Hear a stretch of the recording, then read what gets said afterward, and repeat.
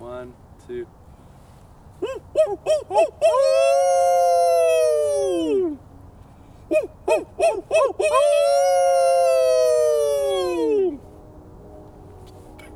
Train responded. Today's quote comes from Hamlin Garland, an American novelist. Whenever the pressure of our complex city life thins my blood and numbs my brain, I seek relief in the trail. And when I hear the coyote wailing to the yellow dawn, my cares fall from me. I am happy. Hey y'all, I'm Paul Sievers, interpreter with Great Parks of Hamilton County, and you are listening to Take It Outdoors, a podcast where you can enjoy the outdoors from the indoors. In this episode, we will be discussing the coyote. More and more we hear reports of coyotes in our neighborhoods. Worry and fear oftentimes accompany these reports, but is this an appropriate reaction? Should we worry about coyotes, or do they fulfill a valuable ecological niche vacated by extirpated predators? To discuss this issue, we'll talk with Rob Legas, wildlife research technician with the Ohio Department of Natural Resources. Then we'll take it outdoors with Tom to search for the coyotes and their calls. Rob, thanks for joining us today on Take It Outdoors. Thanks for having me. All right, so the coyote is not a native animal to Ohio. In other words, it was not originally here. So when did they get here and how did they get here? Yeah, it's not necessarily native to Ohio itself. I wouldn't classify it as invasive as some people do because it is native to North America. History books, Native American folklore have long revered the coyote as a creator deity almost. You know, they have a lot of creation stories dealing with the coyote. So that comes from the desert Southwest, the Rocky Mountains. Their native home range extends about from the northern Rockies to parts of Mexico. Their range expansion really started in the United States in the early 20th century. This is an animal that's been persecuted its whole life. Predator control programs funded by the federal government in the late 1800s, early 1900s, really focused on wiping out predators in the United States in the interest of livestock producers mostly. So there was a well-funded program in the 20s, the Biological Survey that had a predator control arm, and that was their sole focus. They were very good at what they did, you know, trapping, shooting, poisoning wolves, mountain lions, bears, and coyotes as well. Wolves themselves were extirpated from Ohio in the late 1800s, around 1878, and coyotes tend to fill those niches. They have no larger carnivore predators to keep their populations in check. So with the extirpation of those larger predators and habitat changes due to farming, ranching, just general westward expansion, coyotes have filled that niche and moved their way into Ohio. The first reported sighting in Ohio was in 1919 in Logan County, and it was reported in a local outdoor periodical. And then the first confirmed sighting was in around 1947 in Preble County, which is on the Indiana border. Essentially, then their history in Ohio is really pretty short compared to everything else that's been here for potentially thousands of years. These guys have really only been around about 100 years. Mm-hmm. So are they, I mean, can you find them pretty much everywhere in Ohio now? Like, is there any part of Ohio that still has not seen them move in? No, you can find them in all 88 counties in the state, every habitat type virtually. They prefer open areas, brushy edges, thin woodlands, but they thrive equally well in urban environments as well as rural. Well, it seems to make sense because if you compare their original habitat of desert to the eastern woodland forest of Ohio, there's not a lot of similarities. I mean, the weather's very different, the plant life is very different, the animals are very different. So clearly that itself shows that, to me at least, that they're highly adaptable. Yeah, and that's one of the things why they're so prevalent now is their adaptable nature. They've gone so far as, I think, 2010, they actually crossed the Panama Canal and are on the verge of getting into South America. So there's a large tract of forest that they haven't pushed their way through, but I think it's just a matter of time before they'll even be down into South America. And these are all, I mean, from From the Southwest. from the North American population moving through Central America. Wow. And they recently, well, within the last century as well, have colonized northeastern portion of the United States and the southeastern as well. It's kind of the last areas of the United States to be colonized. Any idea of numbers in Ohio? Have there been any attempts to do any population studies? Not necessarily population studies. We do an annual bow hunter survey that we send out. The information that we get from that is basically an index of the population of fur bearers and other animals. And from that, we can get a relative abundance of those different fur bears, raccoons, skunks, coyotes, fox. And then over a length of time, you can get a population trend. We started the bow hunter survey in 1990, and based on that survey, there was a fairly rapid increase in the coyote population from 1990 through the beginning part of the 2000s up through 2005, 2008 timeframe. And then within the last 10 years, that population has kind of stabilized, or at least the sightings. They're reported as number of sightings per 1,000 hours. So based off of that, the most recent index is about 15 sightings per 1,000 hours of hunting time. So you say 15 sightings per 1,000 hours. How does that compare to, say, a raccoon or a skunk? Raccoon is the highest on the index at about 37 sightings per 1,000 hours. And they're one of the few small mammal mesopredators that are actually increasing. Red fox, gray fox, skunks, possums, they're all showing a slight decline over the last 20 years or so. In addition to the bow hunter survey, we also send out a fur taker survey. From that, I think the numbers for this past season, we had around 6,500 coyotes that were trapped, or that was either hunted through shooting or trapped. And it was about an even split, about 3,500 each. And I mean, it's pretty much, it's open season year round for coyotes, right? Because there is no... Right. They're not there's native, so no closed season. It's very liberal on methods of take, whether it's firearms or trapping. So you can't poison them. Like, poison is illegal for any kind of wildlife. Even with those liberal, no closed season, no bag limits, they still manage to expand their populations. And I want to we'll come back to that. I want to talk about that a little bit more. I want to get into a little bit more about their natural history. So first off, how do you, if you see something in the woods and you think it's a coyote, what will tell you that it's a coyote and not your neighbor's dog? Coyotes, they're medium-sized predators, so size range in Ohio could vary anywhere between 25 and 45 pounds is a typical weight. They're about 1.5 2 foot high at the shoulder, 3 to 4 feet long.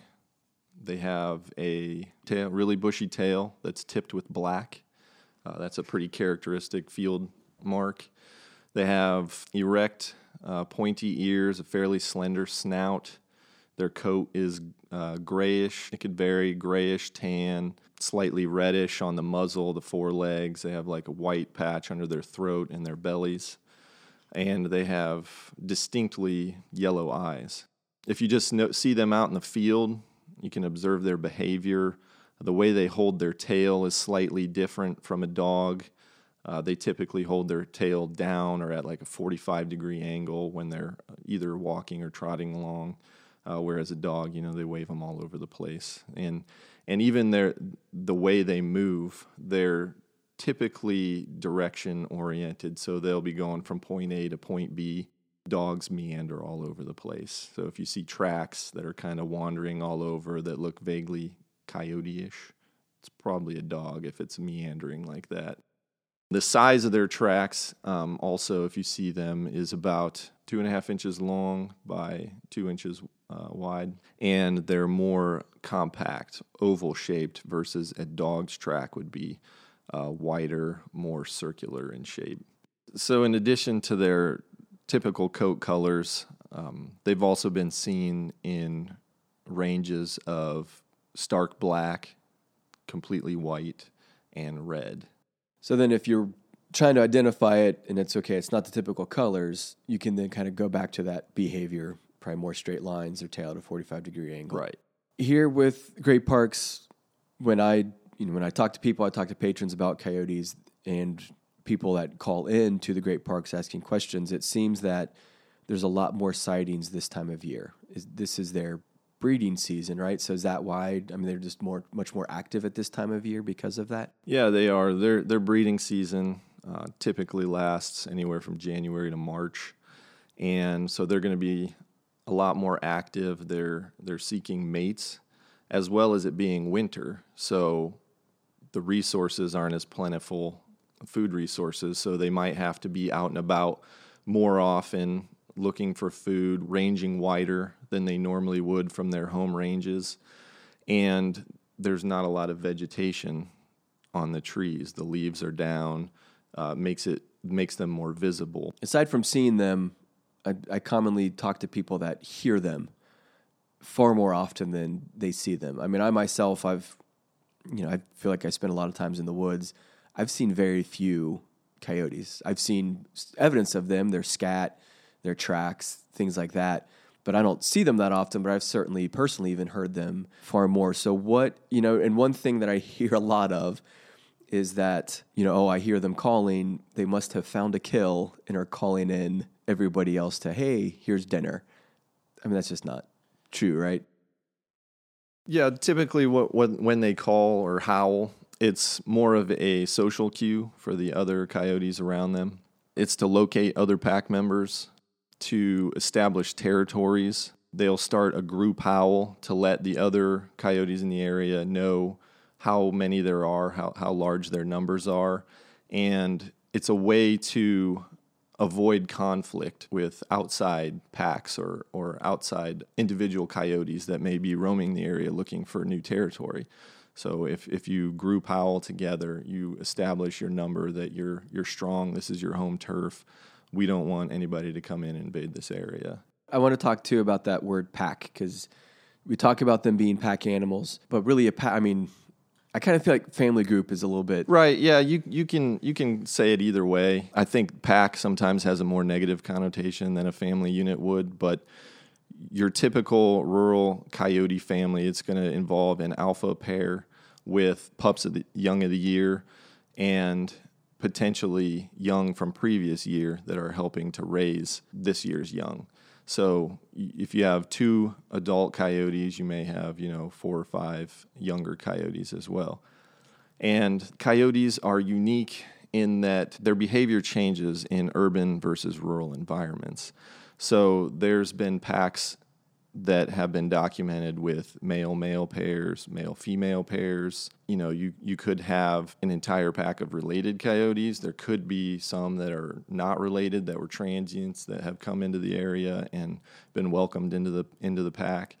So it could be multiple adults, or it could be a single pair with their pups. So it is quite a flexible family arrangement. But when you think about the pack mentality, a lot of people associate that with them hunting in packs. And coyotes are typically solo hunters. They will hunt in loose pairs. And usually when their resources are scarce, you may have several coyotes gang up and attack a larger animal like a white-tailed deer. So that does happen, but it's not the typical behavior. Oftentimes I've heard, too, that when they do attack a deer, it's typically one that's maybe sick or old or just the easier prey to get to. Yeah, that's true, and it depends on how hungry they are, right? So if they haven't had a meal in a while, they may be more aggressive or more likely to go after a prey they wouldn't normally go after. So not much different from humans, really, right? The hungrier we become, the more aggressive we can become. And exactly. Suddenly angry, we eat right? things that we get really upset that, why did I eat that? Yeah. And white-tailed deer do make up a significant portion of their diet. Usually in the fawning season, they will take a portion of the fawns from that year. But white-tailed deer have the ability, what they call predator swamping, where they lay all of their fawns around the same time. So there's a plentiful resource for the predators to have, but there's also a lot that are going to survive into the next year.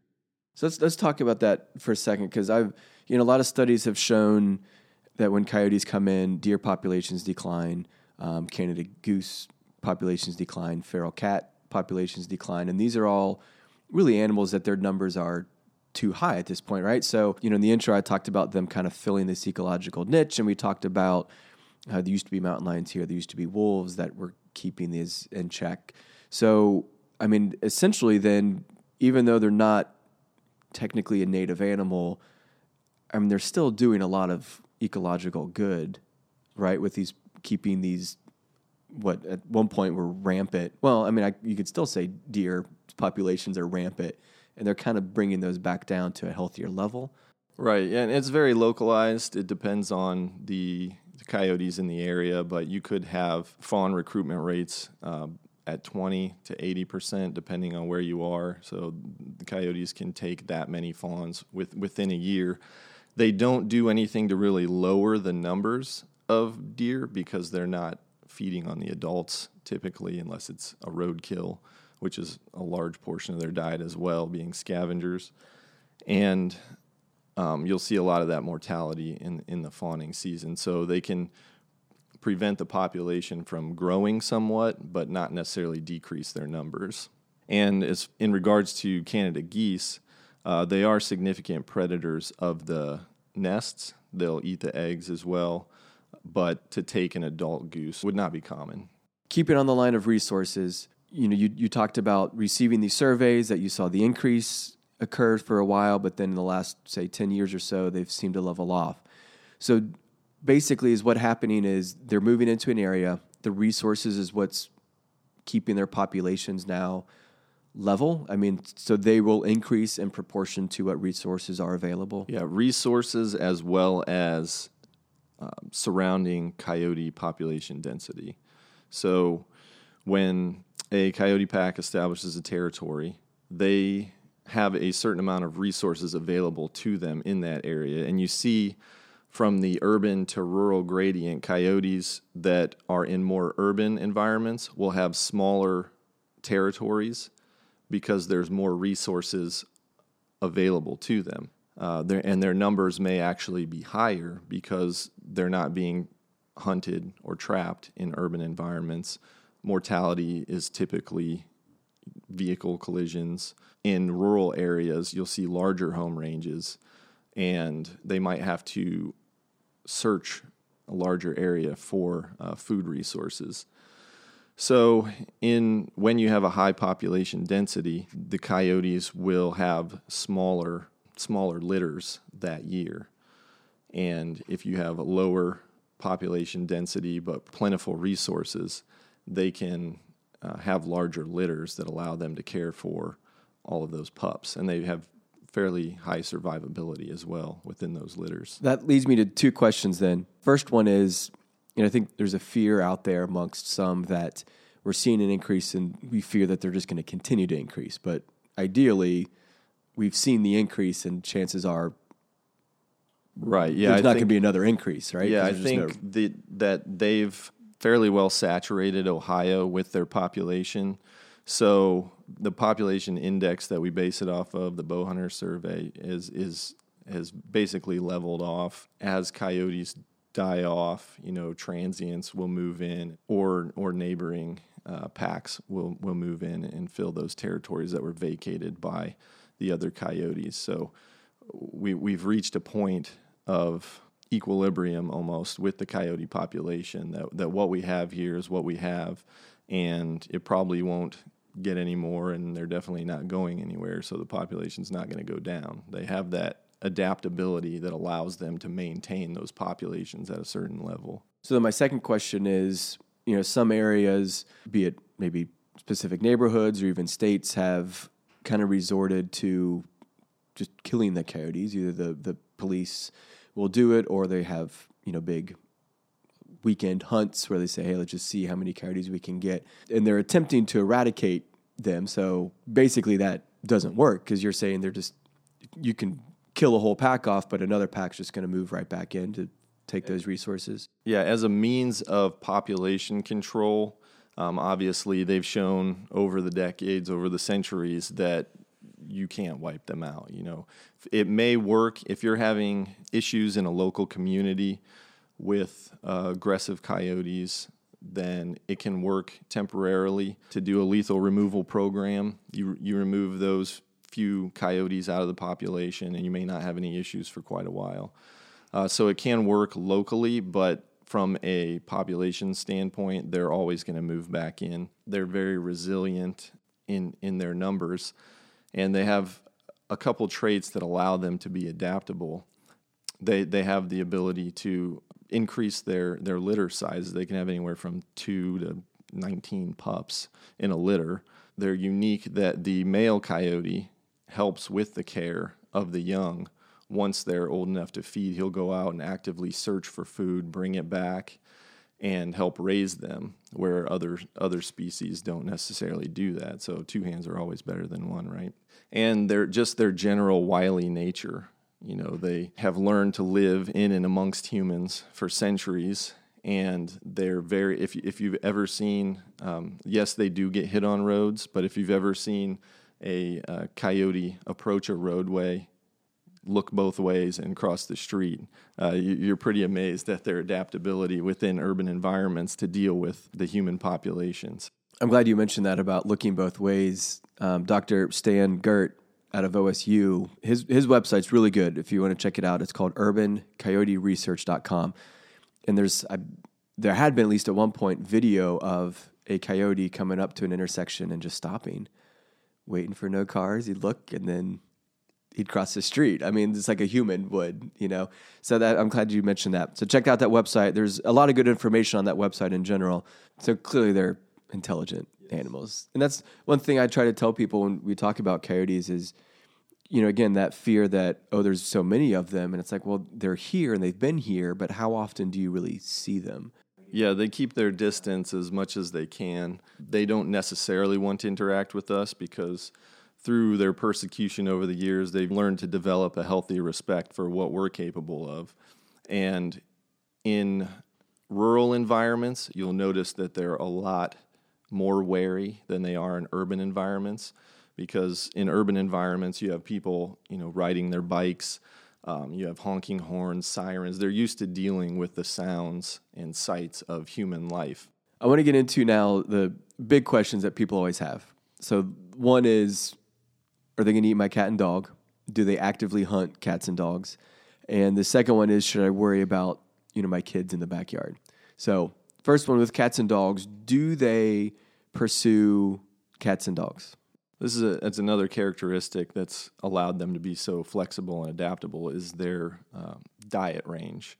They occupy from an energetic standpoint, a weight class that allows them to survive on smaller animals. And this is one of the things that's allowed them to adapt well to human society. You think about going from the size of a coyote to the size of a wolf and the prey base that they have to feed off of. So wolves have to take down larger animals, whereas coyotes can survive on their typical diet of small mammals, voles, mice, squirrels, rabbits, as well as other things like plant matter, fruits, grasses, insects even. So they eat a wide variety of things, and they're fairly opportunistic. So if they come across something that is edible, they will probably eat it, whether that's human trash or a cat if they happen to be there. So they will eat cats. It's not something I would say that they typically hunt out, but if there are feral cats in the neighborhood roaming around at night, there is a good chance, and there's a coyote population there's a good chance your cat could come up missing. So if this is a house cat that you're fond of, it's probably best to keep them indoors at night. As far as dogs go, they're in the same family as coyotes, so it's more of a competition-based interaction rather than a food-based interaction. So, and it depends on the how aggressive the dog is and the typical interaction. Is this dog a large dog or a small dog. If there's a den nearby, there may be a territorial dispute. If you're, running along a path, your dog's on a leash, and you notice a coyote that is kind of standing his ground, he may have a den nearby. But again, it's not something I would say that they're actively hunting out your pets to try to eat them. It's more of a situational thing and what that encounter is like. As long as you're not, leaving your cats out at night, or you're with your dog, which in most places, if you're out with your dog, there's leash laws anyways, there's really not a lot to worry about then. Right. And a lot of the studies in metro parks around Ohio, particularly the Cleveland area, they've noticed that those interactions that get reported are when people are on rogue trails, not necessarily like a well-established trail, and they're running with their dogs off leash. What about then kids in your backyard? I mean, I live in a neighborhood of Cincinnati. I've seen coyotes running through my street. I mean, it was once. It's not often. I will say that. There was one time, and it was about 2:00 in the morning. I happened to wake up and I looked out the window, and there's a coyote running down the street. So I know your people have fears of, well, can I even let my kid play in the backyard? Yeah, this is a situation where you need to monitor the behavior of the coyote. What is that coyote doing? And can you distinguish normal behavior from abnormal behavior? So in general, I would say no, your child is not in danger of being attacked by a coyote. There's only ever been 2 reported fatalities from a coyote. One in 1981, a young girl was taken in California. And then in 2009, there was another female that was taken in Nova Scotia, Canada. Let's say, though, that you're at a park, you're on the trail, a coyote is near, and you just want to make certain that, hey, I'm doing everything to stay safe. I mean, or even if you're in your yard and you see coyotes, I mean, are there things that you can do to make sure that the coyotes know this is my territory? Yeah, you don't want them to get comfortable with approaching people. You want them to maintain that healthy distance and respect of you as the apex predator in this situation. So you being the dominant one should make your presence known, yelling, clapping, making yourself bigger, and potentially scaring the coyote away. If you just ignore them, they could use that as a cue to get closer to humans in the future, potentially causing a conflict, knowing that they have nothing to be afraid of from you. So establishing your dominance before they do is a key to maintaining a healthy relationship. I've even seen things like people will keep, for those that see coyotes regularly in their area, like just on the back porch or something, they'll keep like a Coke can with rocks in it that they can shake, or yeah, that's even perfect. Throw, not at the coyotes, but in the general direction of the coyotes. Yeah, anything that makes a loud noise or, flashing lights, something that's a visual or auditory stimulus that's going to get them to turn and run in the other direction. Bottom line then is, I mean, conflicts with cats and dogs can be prevented. Some pretty easy steps. Conflicts with humans are extremely rare, and there's typically always a set of special circumstances that went along with that. So is this something that, hey, let's be cautious, but let's not freak out about? Yeah, I think the way to approach coyotes in urban areas is with a mutual respect. They're here. They're not going anywhere. They're just doing what their genetics have programmed them to do. That doesn't mean to say that you're never going to come into conflict with them, but it is very rare when they're behaving in a normal fashion. So if you are experiencing issues with a nuisance coyote that has shown aggressive behavior towards your pets or towards yourself or a family member, you can contact a nuisance trapper. You can find that on our website, wildohio.gov, under the Nuisance Wildlife tab. There's a list of contractors sorted out by county. So something like calling a nuisance trapper, I mean, that would be a situation where you're on your property and you have there's a coyote that seems to be coming back regularly, that's getting a little too, close than what is normal. That's the situation, right? I mean, let's say you're just out in a park and you're running on the trail and you happen to come across a coyote? I mean, that's a very different situation, right? Right. In that situation, you want to contact the park and let them know, if you were confronted by a coyote, and let their staff handle it. If it's a situation where it's in your yard and you've noticed a repeated pattern of aggressive behavior, you can contact a nuisance trapper to come out on your property to handle the situation. To kind of summarize everything we've talked about, let me make sure I get this right then. So coyotes are here. They're not going anywhere. There's nothing that we really need to be really fearful about. And in the end, they're really helping us to kind of create a more balanced ecosystem. Correct. Yeah. Coyotes, as we said before, have filled that large mammalian predator niche within Ohio in the absence of wolves and mountain lions. And they do help to keep rodent populations down, that being their main prey source. They do serve a vital role within the animal community that makes up Ohio. Like, where is he? He was quick. There, right there. See it? Yep, there he Is is. that a beaver? That's a beaver. There's a beaver. Looking for coyotes, but I'll still take a beaver. Man, I can't, it's silent. He's just zooming through that water. Oh, where'd he go? Oh, there He he is. The trail of ripples in the moonlight. That's awesome. That's all that I saw. We are at Sharon Woods. We're down by the Lakeside Lodge. If you're familiar with Sharon Woods, it's one of our reservable shelters. It's, I think, Tom, the original boathouse, right? Like, this is where the paddle boats were and everything years and years ago. Yes, I definitely know all the history of the Sharon Woods Lakeside Lodge. It was previously the boathouse, and now it's a lodge. Yep. So, So if you got questions on Lakeside Lodge, ask Tom, the Sharon Woods East Region interpreter. He's got you covered. So it's a quiet little part of the park. Except when I'm here. Except for Tom's here. And we are down here. It's in the evening, so the sun's been down for, I don't know, a couple hours now. It's a good toasty, 29, 30 degrees. Something like that.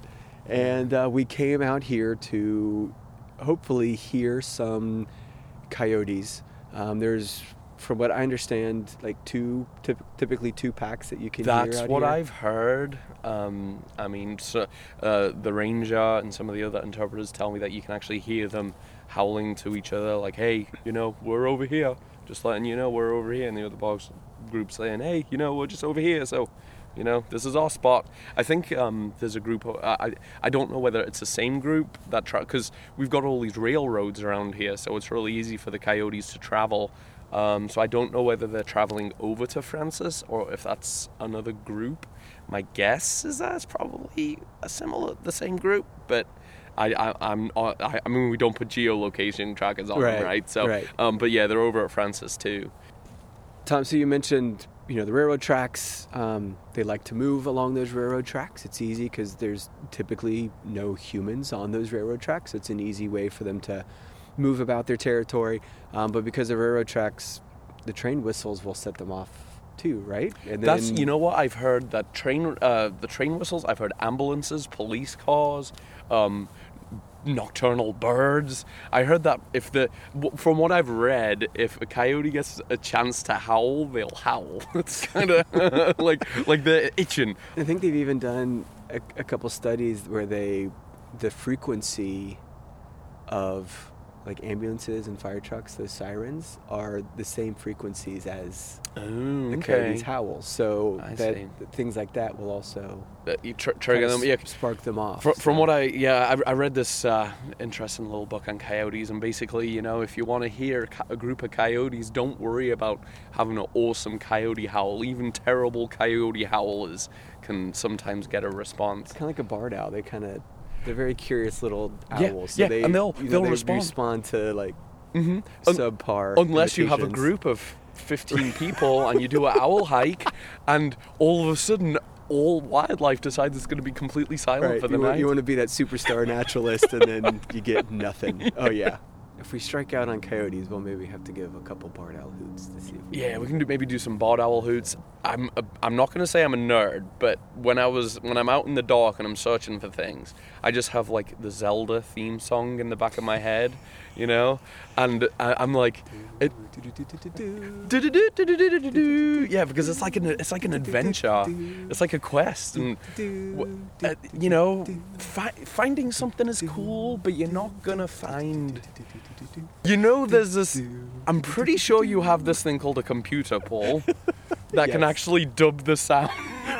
No, it's much cooler when I do it for you. I want to be your human soundtrack. Just the very act of being out here and searching for something that you might not necessarily find or hear, and if it does happen, it's like, yes, I mean, when you're at home, like I was out with my wife a couple months ago, and we had a fire going, and we started hearing coyotes, and that was really cool.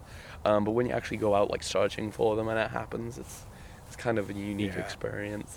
But the cool thing is again, even if you don't even hear any, chances are you're going to see other cool stuff. Yeah, like we just saw that beaver coming by. Yeah, the beaver there, and Which the is- clouds are clearing a little bit. I see Orion here. Yeah, and then Sirius is With- right at the bottom there. And Beetlejuice. And Taurus is, I don't know, I think that's one of Taurus's horns, right at the top. The name of the star, I don't know. I can name the constellations. We've already named the two stars that I actually know by name. Well, there you Sirius go. And Beetlejuice. Well, there you go. So- Yeah, so the clouds are coming up, so that is kind of nice. Well, there's probably the North Star, I guess. So I know 3 names. Oh, there you go. In the sun. That's Um, a star. So 4. And then I don't know if you can actually see. I mean, I know you can, but I know Alpha Centauri is our closest star, right? I thought Sirius was. No, that's the brightest. Oh, So Sirius is the wait. Sirius is the brightest star, and then Alpha Centauri is the closest star other than the sun. So how far is Alpha Centauri? Really far, but Because I thought Sirius was 8 light years away. well then, Alpha Centauri is less than 8 light years away. Because I always thought that. Well, no, I mean I'm not questioning you. I'm questioning me Hold on, because let's I Google always it. thought. Well, we'll have to fact check this, and we'll come back to this here. No. I know. I mean, like right now. Okay, I But was while gonna you're say- doing that, I'm googling it right now. Alpha Centauri beats Sirius how close is it? by 4 light years. It's only 4 light So years it's only away. 4 light years. So I was right at 4 least that it was 8 light years away. I Sirius haven't is. looked up Sirius. I just looked up So Alpha Alpha Centauri. Centauri is 4 light years away. And then Sirius is 8. Yeah. 8. So all right. But now when we say brightest, that is apparent magnitude, right? Yeah. So it's just the burning. It's what how bright it appears to us. Mhm. There's brighter stars in the galaxy, Sure. but that would be like the absolute magnitude Mhm. is different than the apparent magnitude. Yeah. Oh, yeah. Because I mean, there might be a brighter star, but it's It's so far away 200 that we light don't. ye- It's not exactly. right, Yeah. I so- mean, it's the brightest star to us because of its proximity and because of its brightness. Yeah. Alpha Centauri's closer, but it's not as bright. Yeah. So that's what's going on. So we're talking about coyotes, Paul. There's so much cool stuff to see out here. Yeah. That is correct. And I love, when I do constellation stories, I love talking about Orion because he's kind of gross. Like how he appears, with the farmer having to pee on a blanket, and then Orion appearing 9 months later, and his big monsters that he has to catch with his dog Sirius are great big rabbits. And I just find that funny that one of the world's greatest Greek heroes just had to hunt giant rabbits.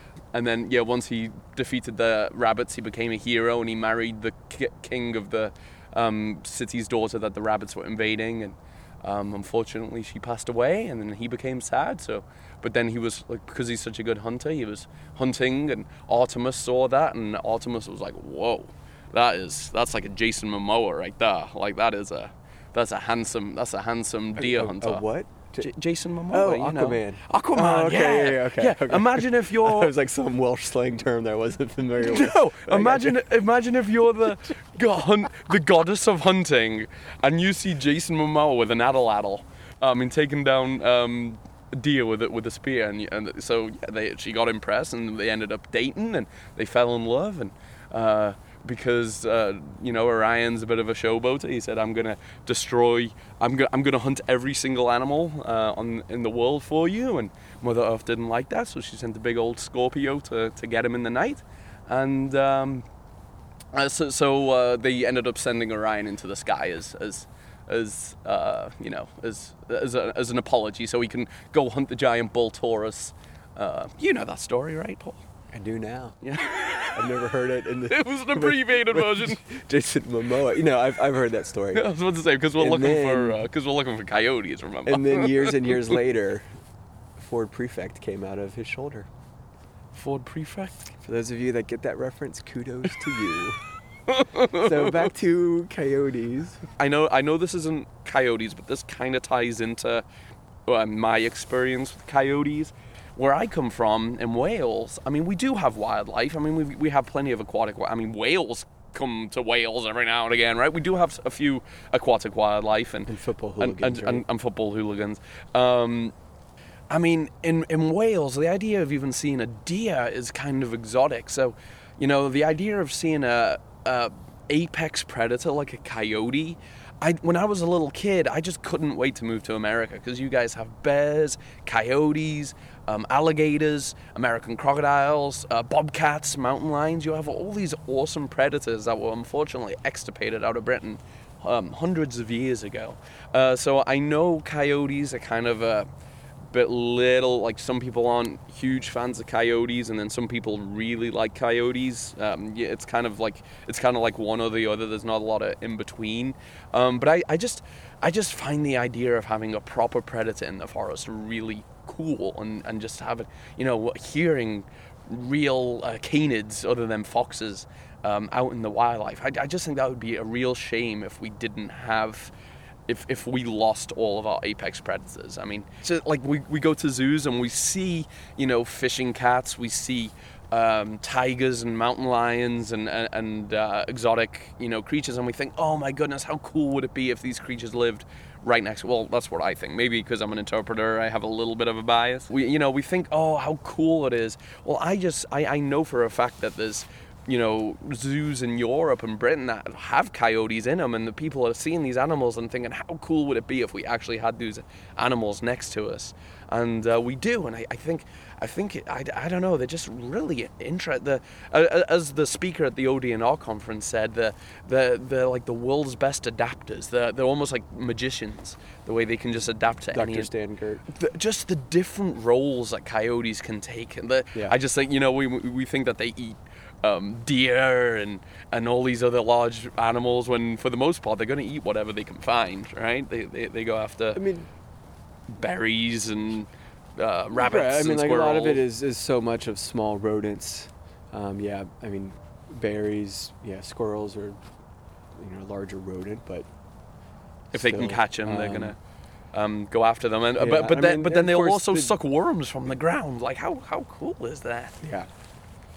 So do you want to try, see if we can create a howl? Absolutely. Okay. Yeah, we can. I don't know. Hopefully we have more success than I had a couple weeks ago. Well, let's step back for the microphone. All right. So I have Googled how to howl like a coyote. But I've YouTube. They kind of have like a 3-step howl, don't they? It's kind of like ooh, ooh, ooh, ooh, like that, right? Almost like a barred owl, right? Barred owls have that like. Yeah, it kind of like leads up to it. It's like they're getting ready to do like. There's a train whistle. I'll see if that.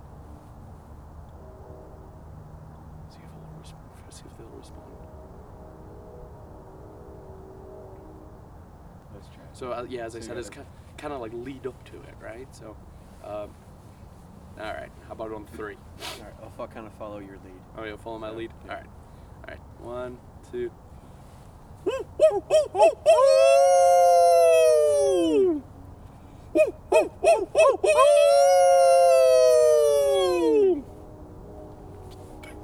Train responded.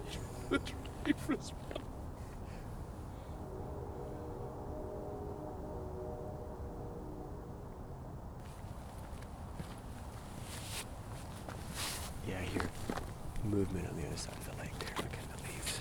See if I can get my light out. Yeah, so we didn't have a response, but something was kind of Why are those humans trying to sound like a bloody coyote? They're like, we can tell it's not them. It's not one of us, but we're gonna take a look and see what's going on over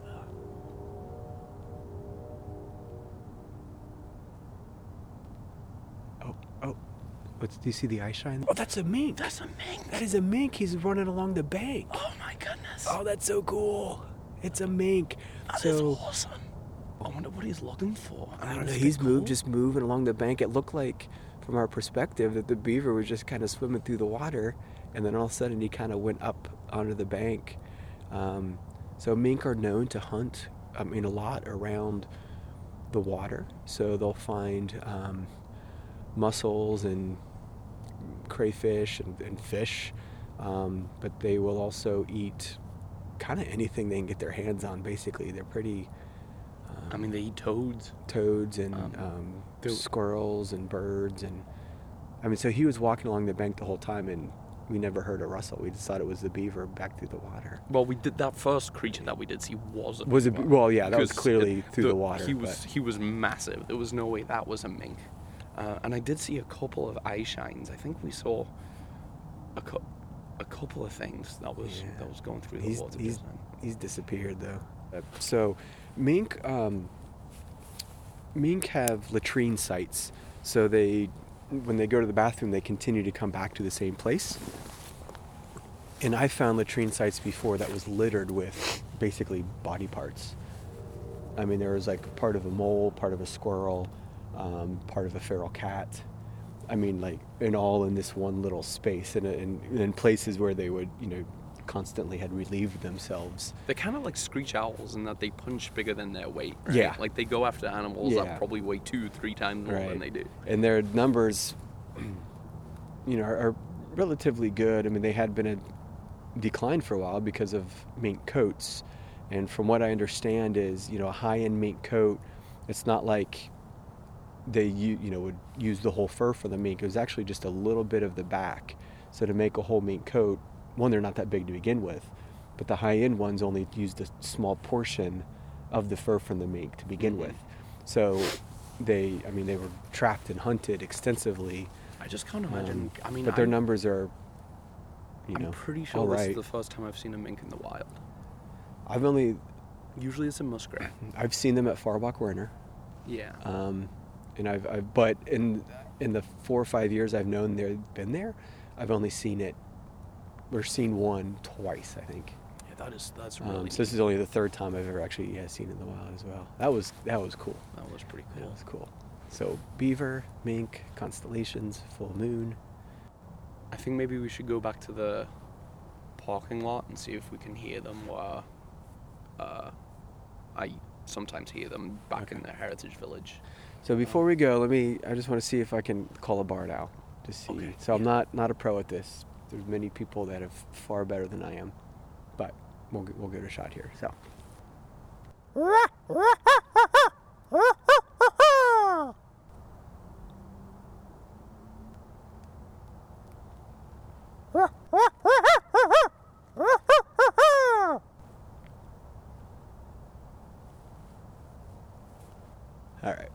All right, you want to hear my barred owl call? Oh yeah. Let's hear Tom's barred owl call here. Paul's gonna be like, that is not how you do a barred owl call. No, I'm not. You can give me some tips. How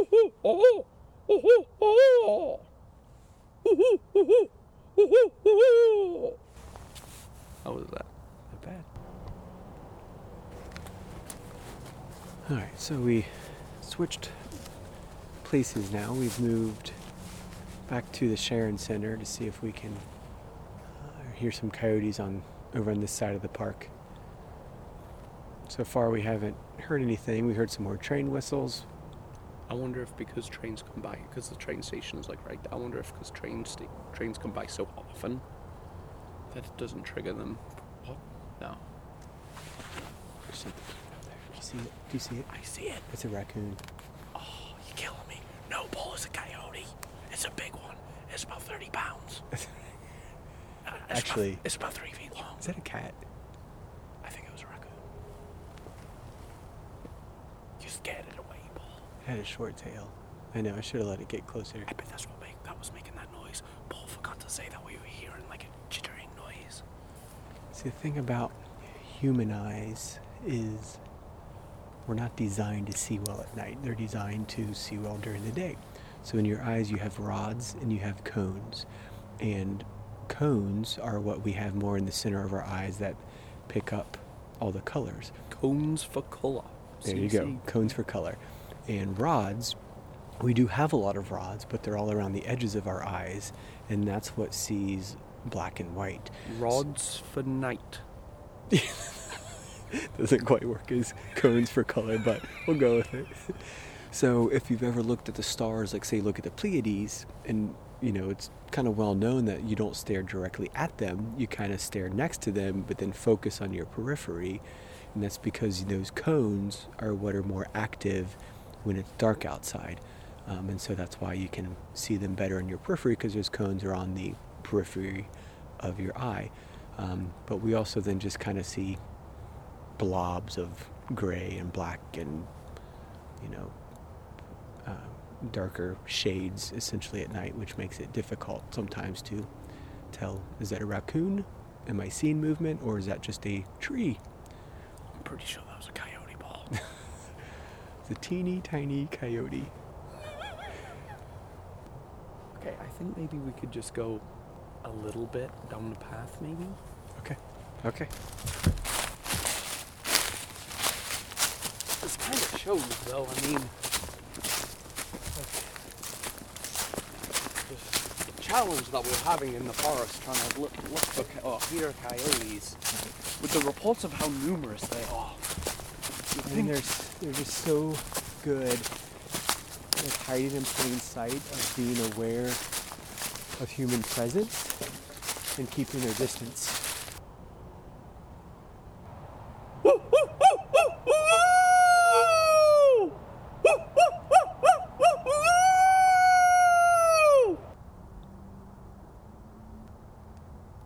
I tell people, say you go out birding and you don't really see anything. A bad day of birding is still a great day outside. Exactly. Hey, we haven't heard coyotes yet, but we just saw a beaver. That's That is great. true. Folks, that is our show for today. I hope you enjoyed the discussion and have a better understanding of coyotes, their natural history, and the important role that they play in our ecosystem. I want to thank Rob Ligas for joining us today. If you want to know more about ODNR, check out their website at wildohio.gov. For more information on all the great parks and our upcoming programs and events, head over to greatparks.org. And of course, thank you, listener, for joining us today on Take It Outdoors, a podcast where you can enjoy the outdoors from the indoors. Check back next month for our next episode. And until then, I'm Paul Sievers. Get outside, enjoy nature.